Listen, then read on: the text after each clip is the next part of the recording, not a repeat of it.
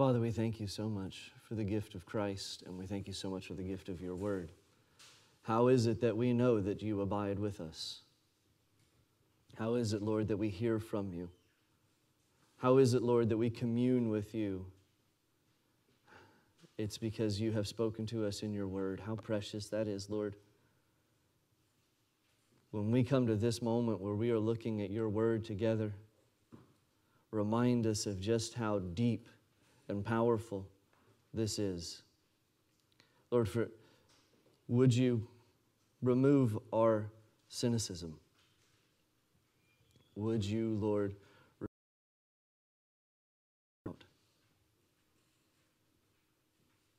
would you show us Christ in your word this morning? It's in his name we pray. Amen. Turn, if you would, to John chapter 9. John chapter 9, we're looking this morning at verses 1 through 7. 1 through 7. So we've been following the life of Jesus here on earth as John tells it in his gospel. We have seen him turn water into wine. We've seen him go to Samaria. We saw him come back from Samaria, come to his own people, and do signs there, do miracles there. And then we saw him go to the Feast of Booths. So our story today happens after the Feast of Booths, but it happens before the Feast of Dedication. So there's about a 3-month window between the Feast of Booths and the Feast of Dedication, and we're going to get to the Feast of Dedication in just a couple chapters. We're in that window right now with this story. Jesus gives a blind man his sight, a man who was born blind at that. There's a couple reasons why this story is here that we're going to take a look at as we work through it. We're going to take this in a couple of weeks, but the big one is the same reason that John includes all of these stories in his gospel, so that you can know who Jesus is. It's interesting how John does this. So years ago, I was trying to give counsel to somebody who was going through a hard time. I wasn't their pastor, but I had listened, I had thought about it, I had talked with them, I had even walked them through what I thought the Bible said that was helpful for them in that situation. And nothing. I could tell even as I was talking to them, even as we were talking about what they were going through, and even as we were looking at the Bible, I could tell I was not getting through to them at all. There was no engagement that was happening there. And so, you're like, okay, fine, whatever. A couple of months go by, and we got back together again, and this time they were just so excited. You could just see that they seemed different. And I asked them how they were doing, and they said they were doing so much better. And I was like, oh, great.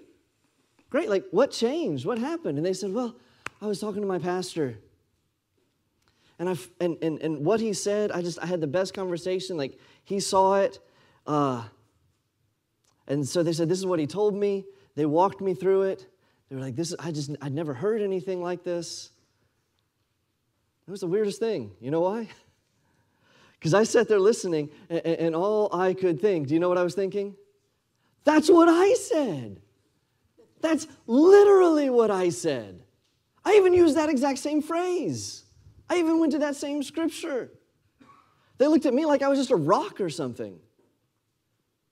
But when he said it, or maybe how he said it, maybe when he said it, they saw it. They experienced the life-giving nature of the Bible. There's another time, I sat down with a couple and I was walking through Scripture with them. And again, it was like nothing stuck at all. But you fast forward 4 or 5 years and a bunch of heartache, and we sat down again, and it was a totally different story that time. Just a note, I said the exact same things both times. But this time, it was heard. It was understood. My favorite story of this, and I've mentioned it before, was the guy I met who he got saved in college. And he said that he had never heard the gospel before in his life. He had never heard biblical preaching, even though he'd grown up in the church. There was sort of a temptation there to say, boo on the church that he grew up in. But when he was asked what church he grew up in, it turned out that he had grown up in the church where John Stott was the pastor of that church. If you know who John Stott is, he was a brilliant writer, and he absolutely preached the gospel week in and week out. But this young man said, "I'd never heard the gospel preached." Don't be discouraged. So one of the things I want to think there is, don't be discouraged just because you show somebody Jesus and they don't see Him. Keep showing who Jesus is. Another practical reminder is just because somebody says that the church they came from never preached the gospel, it may be that they just never heard it. Those are two different things. But don't be discouraged just because you show somebody Jesus and they don't see Him. Keep showing who Jesus is. Keep showing Him in different ways. This is exactly what John is doing in his gospel. He is holding up Jesus and he's turning different angles and saying, "Do you see this about Jesus? Did you see that about Jesus? Did you see the way that He's the light of the world? Did you see the way that He is the living water? Did you see the way that He's the shepherd? Did you see the way that He's the bread? Did you see the way that He's the Word?" Keep showing Jesus. This is the method that John is using in his gospel, because the most important is who Jesus is and why that matters. And this is what John is showing here. But people, the problem is, people are blinded by darkness. And so Jesus has told us that He's the light of the world. And now, after telling us He's the story, it's an earthly story. It's a physical story. It's a biological story. An actual man who can't see, and he hasn't been able to see since birth. Jesus makes him able to see. But you and I, by now, we've been paying attention in John, right? We've picked up on Jesus' pattern. Oh, you want to talk about birth? We're going to talk about spiritual birth. Oh, you want to talk about the water? You want to talk about bread? We're going to talk about living bread. We picked up on this. Jesus, remember the point of the earlier chapters 5 through 7, they were so earthly minded, they were no heavenly good. We should have learned from Jesus, and so we ought to see here that there is symbolism in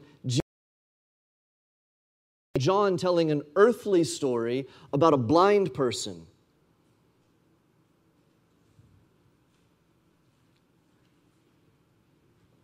When he's talking about light in the darkness and he gives an actual blind person their sight, we should not miss the spiritual point here.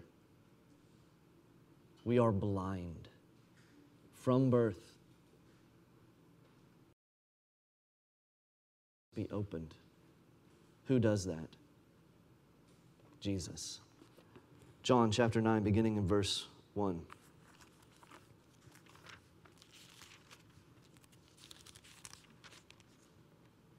As he passed by, he saw a man blind from birth, and his disciples asked him, "Rabbi, who sinned, this man or his parents, that he was born blind?"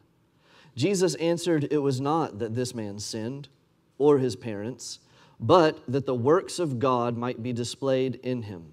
We must work the works of Him who sent me while it is day. Night is coming when no one can work.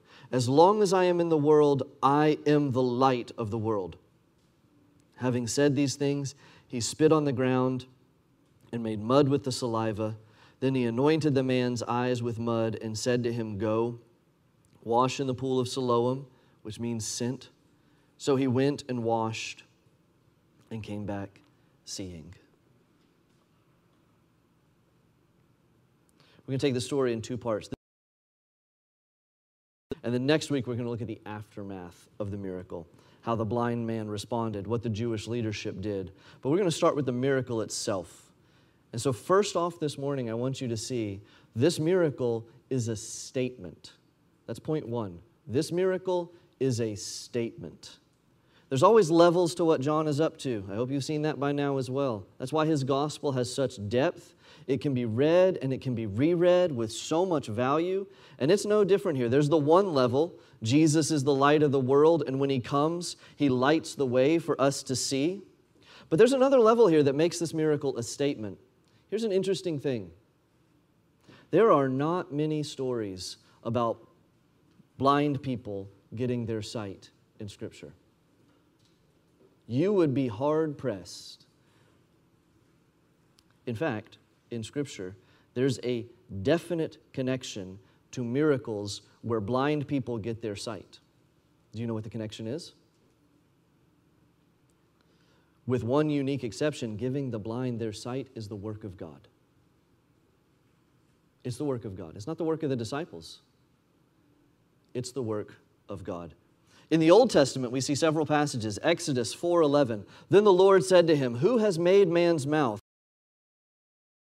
Or seeing, or blind? Is it not I, the Lord?" Psalm 146:8. The Lord opens the eyes of the blind. The Lord lifts up those who are bowed down. The Lord loves the righteous.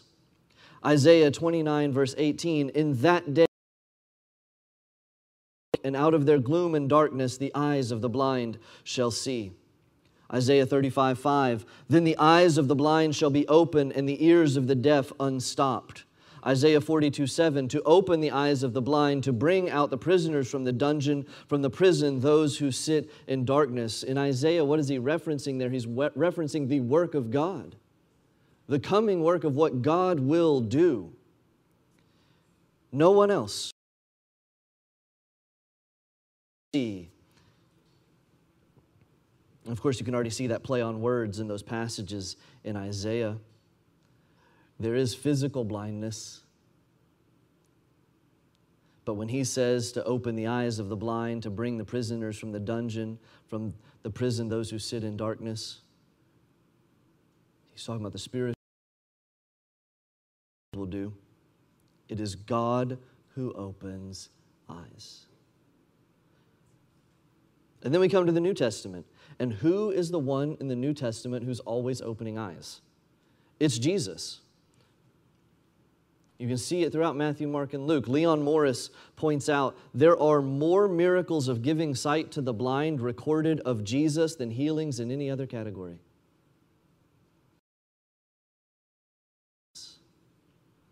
The exception, the unique case, is when Ananias gives sight to a blind man in Acts chapter 9, verses 17 and 18. But we can call that case truly exceptional because the man who was blind was Saul, and who made him blind?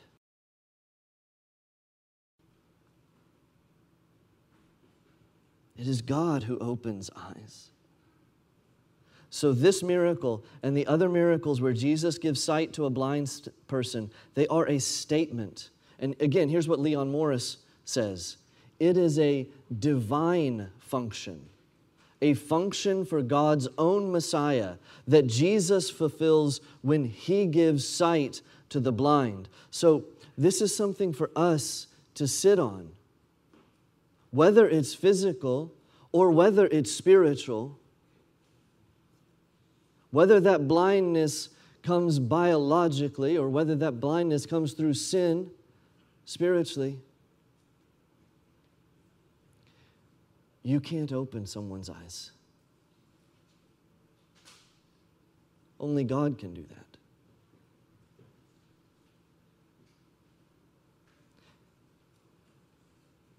Have you thought about the joy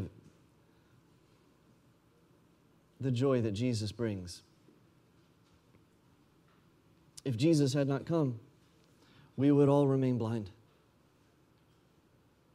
And God would have still been just, and He would have still been right, and we would have been blind.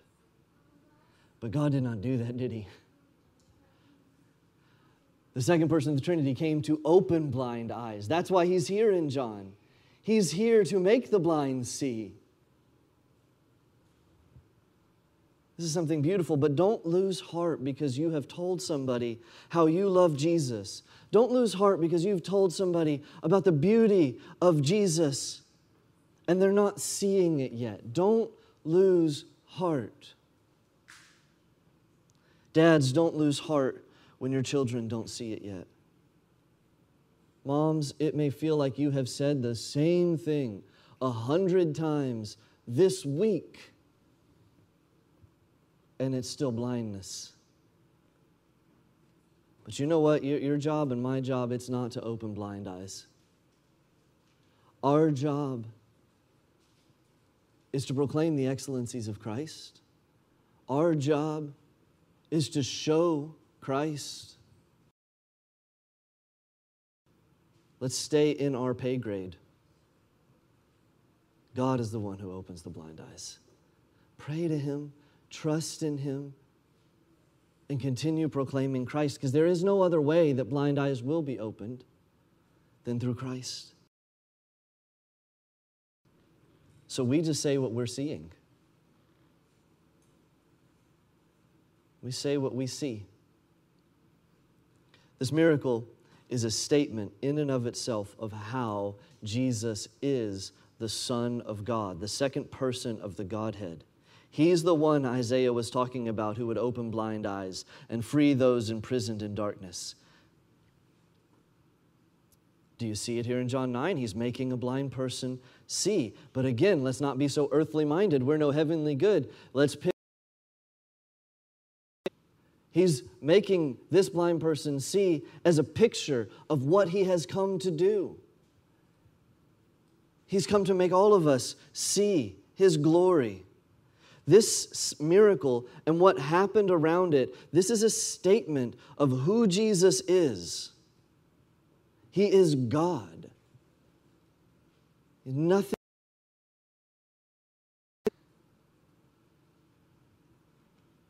We have to be clear on that. He is God. We're at some point we're going to be one of the classes that I put out there in the Sunday school was theology, what it is and why it matters. I'm planning on doing all of those classes at some point, by the way. That one, I think about, we're going to spend time on who God is in the Trinity. The Trinity is such a beautiful, beautiful picture. God the Father, God the Son, God the Spirit. We're going to be talking more shortly when Jesus starts talking about the Spirit and how there are three persons to the Godhead.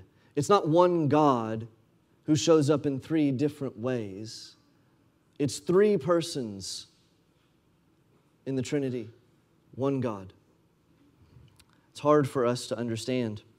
But here we see the Son of God, Jesus, doing what only God could do, opening blind eyes. So that's the first thing. This miracle is a statement. But this man, he was blind from birth, and so the disciples, they ask a question. They say, Rabbi, who sinned, this man or his parents, that he was born blind? Our second point this morning is to ask, what is this miracle for? What is this miracle for? This miracle is a statement declaring that Jesus is God, but beyond that, what is this miracle for? Rabbi, who sinned, this man or his parents, that he was born blind? If you were into logical fallacies, you would go, hey, well, wait a second. I mean, this isn't an either-or situation here, is it?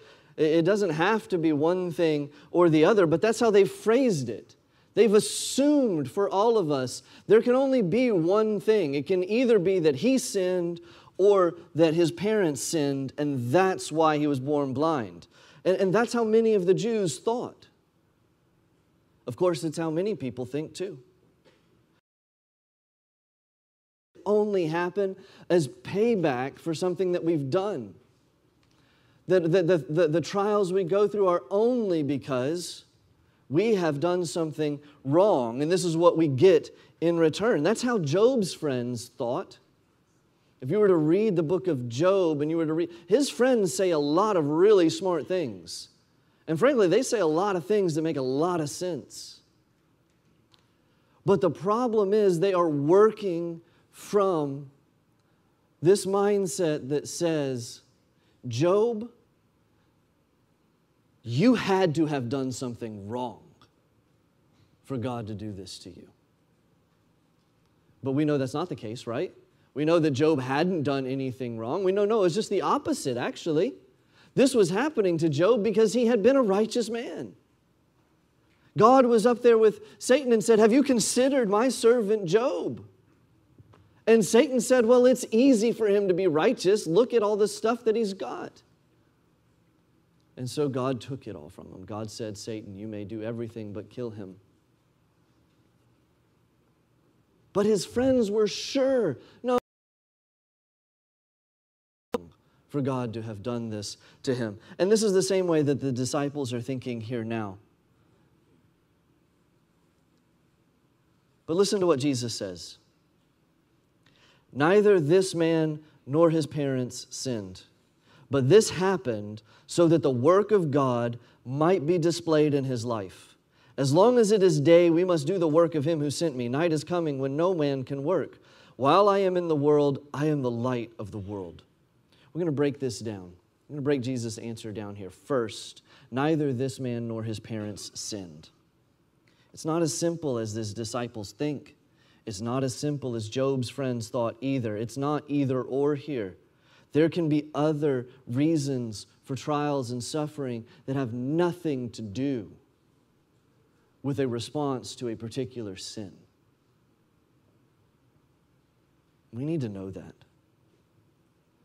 And Job is a beautiful, powerful, sobering story about that because Job was a righteous man. God allowed Satan to bring all sorts of calamity on Job and his family. Why? Think about this. Because it brought God glory. Didn't it? It brought God glory. When he says, have you considered my servant Job? And then he says, you could bring calamity on Job, and he will be righteous. That will bring God glory. The works of Job were to bring God glory. And that's why he suffered.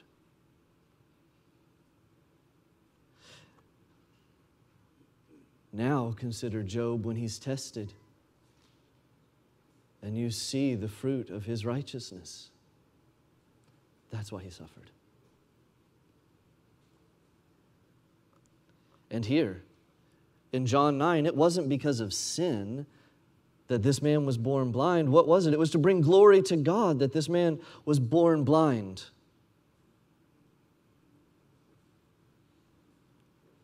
So what was this for? This is so the work of God might be displayed. That's what this was for. Think about this. Think what the Bible says here, because this is challenging, and we shouldn't act like it's not. This man lived a whole life until this point as a blind man, so that God could be glorified in Jesus Christ and His work. This man was forced to live his whole life blind, so that at this moment God could be glorified through Jesus and His work. It makes me think of Psalm 8. O Lord, our Lord, how majestic is your name in all the earth. You have set your glory above the heavens. And a little later, he says, when I look at your heavens, the work of your fingers, the moon and the stars which you have set in place, what is man that you are mindful of him, and the Son of Man that you care for him? We could just as easily have asked, instead of saying, what is this miracle for? We could have asked another question. What are people for? What are we for? Christian, what are you here for? Why has God put you on this earth for the time that He's put you here? It's for this. That He would be glorified in us.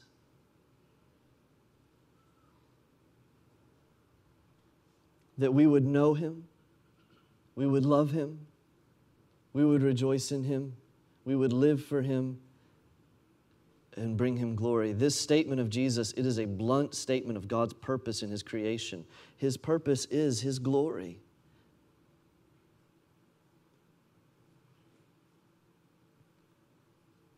What is that for you and I?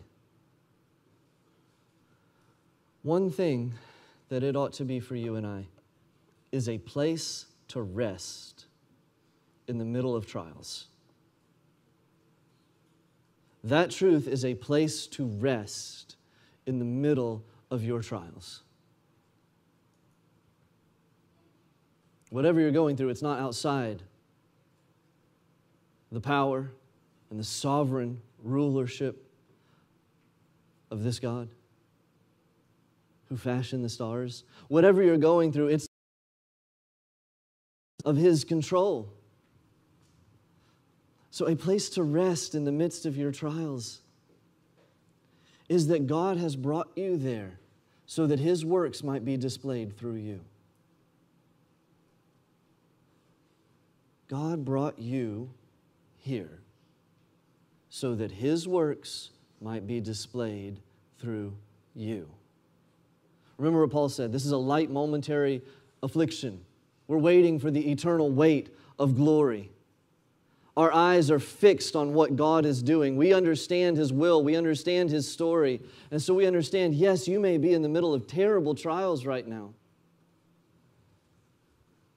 Understand whatever else. We can get lost in sort of this tornado of trying to figure out why this is happening to me. What did I do to bring this upon me? Because again, we think that way too.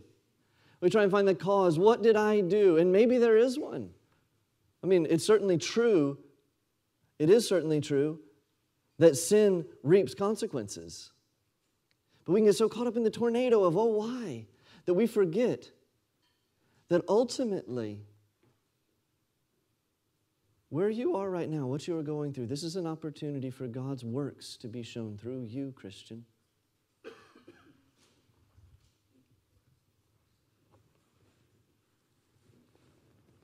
The picture here is that this man's blindness, which in and of itself is not a good thing. We can say that. People ought not to have been born blind. That's not God's design. Many people ought not to have been born the way that they were born.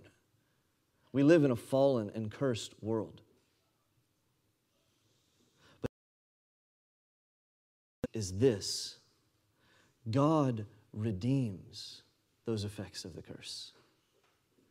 God takes things that ought not be and makes them beautiful.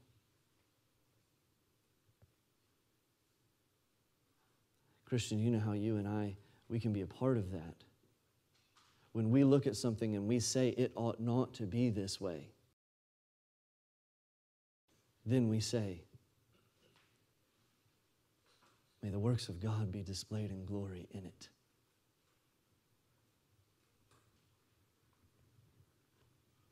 God redeems the effects of the curse. God can redeem blindness and use it for something wonderful and born blind.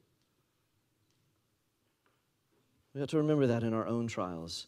It is okay to say that it is bad. It is okay, and it's just being truthful, to say that some things are evil, some things are wrong. It's right to grieve those things. It's right to set ourselves against some of those things. But remember that God redeems and uses those things. And we have no idea what God intends to do with our trials. We have no idea what works God intends to display, but I can tell you, if you are not faithfully following Christ, relying on Him, looking for His glory, you've missed the point of why God has brought you where you are.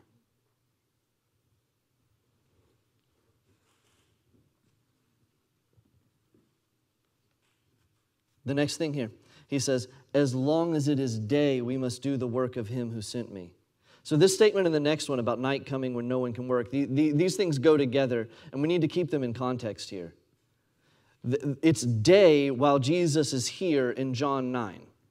And then he's going to say, night is coming. In the context here, I think the most appropriate thing for us to see him saying is that here in John 9, while he is walking on earth, it's day, the cross is coming. Remember, John always has his eye on the cross. Night is coming when none of them can do anything but sit in darkness. You see this picture, while Jesus is there with the disciples, because did you notice he included them in me? So Jesus is the unique, significant one. God sent him, but he includes his disciples in this. While he's here, we must do the work. But there's a night coming when no one can work. There's a night coming when his disciples will be able to do nothing but sit in darkness, and they will. It will be helpless. This is Jesus. He's looking towards the cross. This is what the Father has sent him here for. So don't lose sight of the symbolism here. The works that God has sent Jesus to do is open blind eyes. When Jesus is there, the light is shining. When Jesus is not there, they're in total darkness. Nothing can be done. I used the example a couple weeks ago, like when our family goes camping and somebody inevitably forgets the flashlight. When you don't have like lights around, when we go camping, there's nights, especially when we forget flashlights, they die, whatever. We're in bed at like 7 o'clock. Do you know why? Because once it's dark, it's kind of hard to do anything. You can't see, you can't function. When Jesus is here, we have the light by which we walk. Like that pillar of fire that the Israelites followed out of Egypt, we have Christ to see and to follow. He is the light of the world. When He is gone, it's night. Nothing can be done. Christians, He went to the cross so that you and I could see, so that you and I would have Him lighting the way forever. We would have Emmanuel with us forever. We would never be blind again. Christian, you and I can see. Do we use our eyes? Do we look for God's glory? Do we desire to be like Christ here? One of the most famous lines in a hymn in the last century, you know it. Amazing grace that saved a wretch like me. I once was lost, but now am found. Was blind, but now I see. Amazing grace. That's what the Father sent the Son for. The grace of salvation, the grace of making blind people able to see. Christian, if God has made you able to see who you are, and God has made you able to see who He is, and what you are here to do, to bring Him glory with your life, to trust in Him, to rest on His promises. What a precious gift you've been given. The most precious gift you possibly could be given. This man was physically born blind. You and I, we were born spiritually blind. And God has been so kind and gracious to us to open our eyes that we could see who we were. We could see that He has given grace. We could see that Jesus is intending to return, to gather in His people like a shepherd gathers in his flock. That we'll be with them. There'll be no need for a sun or a moon in that day because the glory of the Lamb will light everything. But guys, we have Christ now. You have Christ now in your life, lighting your way. What a precious gift. If you see, and there are people in your life who don't see, tell them what you see. Tell them what you see. Tell them of Christ. The only way that blind eyes get open. You've had the pleasure, the joy, the relief, the precious gift of knowing that you're not condemned anymore. Knowing that even if death came for you,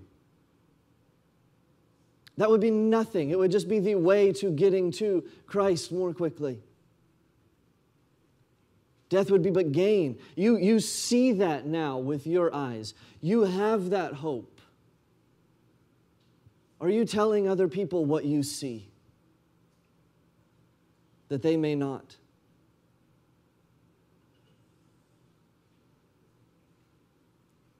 Another question might be, are you using the eyes that God gave you to see? Paul, he talks to the Ephesians and he says, don't walk in the futility of their minds.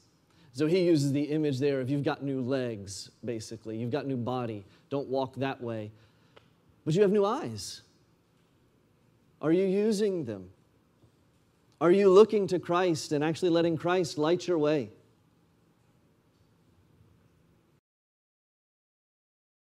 The gift God has given to us. It would take a miracle for us to see the way that God intends for us to see. It would take a miracle for us to be able to sing, "It is well," in the midst. It would take a miracle for us to, when threatened, still speak about Jesus.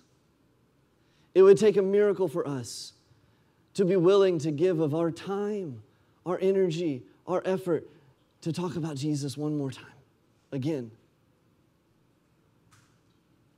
It would take a miracle. And guess what? Jesus performed the miracle. We can have confidence that people are able to see if they come to Christ. People are able to see. Do you know why people are able to see? Because Jesus made it possible. We're just about to celebrate the Lord's Supper here. Minds to thinking about that now. What did it take for you and I to have blind eyes opened so that we can see who we are really? We can finally be honest with ourselves about who we are, and we can be honest with ourselves about who God is. We are sinners. We are rebellious. Our hearts are deceitful above all things. We're desperately wicked. That's why we're blind. We live in darkness. And at a certain point in our lives, before Christ, we loved that darkness. We loved what we found there. But it was killing us. We were the light. But Jesus has come to shine this light, and do you know how He does it? He has to address the sin. The sin has to be paid for. Justice has to roll down like mighty waters upon our sinfulness and our rebellion.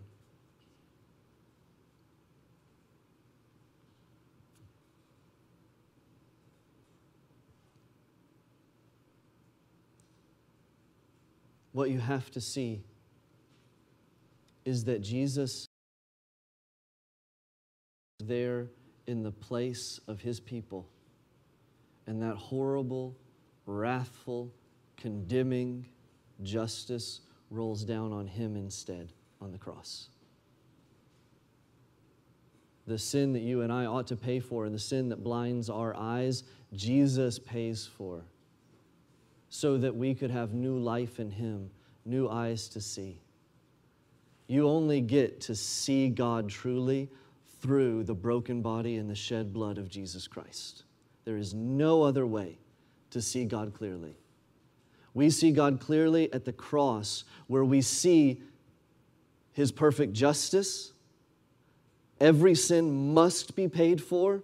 God is perfectly holy. There is no sin that God will overlook.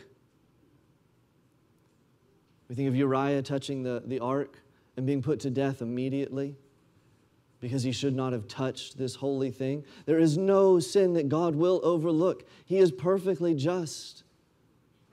All wrongs will be righted. And at the cross, we see our sin. We see the measure of our sin. How terrible was our rebellion? How terrible was our lack of faith? How terrible was our disobedience? How terrible was our gossip? How terrible was our jealousy? How terrible were those random stray thoughts that we dwelt on? How terrible were all of those things? Perfect justice required death for them. So we see His perfect justice, but do you know what else we see at the cross? We see His perfect love. Because if perfect justice means that even the smallest, tiniest sin that you have committed demands death, perfect love is the fact that God was willing to send His Son to die that death for us. He didn't have to. What it takes for you and I to see God clearly is that Jesus dies for us. He takes the payment for that sin so that you and I can be given new hearts, new minds, new lives, new eyes. That's what we're celebrating here this morning. Have you tasted and seen that the Lord is good?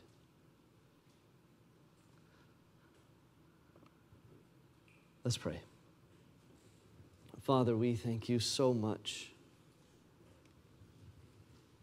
for this miracle. We're going to look at what happens after this miracle next week, Lord, but we thank you this week for this beautiful picture of Jesus coming upon a blind man and not leaving him in his blindness. Lord, I know that every Christian here is so thankful that Jesus came upon us and did not leave us blind. And Father, I pray for those here this morning who do not see Jesus clearly, those who do not believe in him. Lord, I pray that they would hear exactly who Jesus is, the Son of God, come to bring us to you. And that they would see their sin, what their sin costs. And as they see us take the Lord's Supper here this morning, they would see that what it cost is Jesus dying on the cross so we might have new life. Lord, I pray that we would bring you glory. Our lives are in your hands. Christ is our life. So in our own trials, Father, or whether those trials did not come from that, Lord, I pray that we would not get so caught up in that we forget that what we must do now in the middle of our trials is, in Christ's name, amen.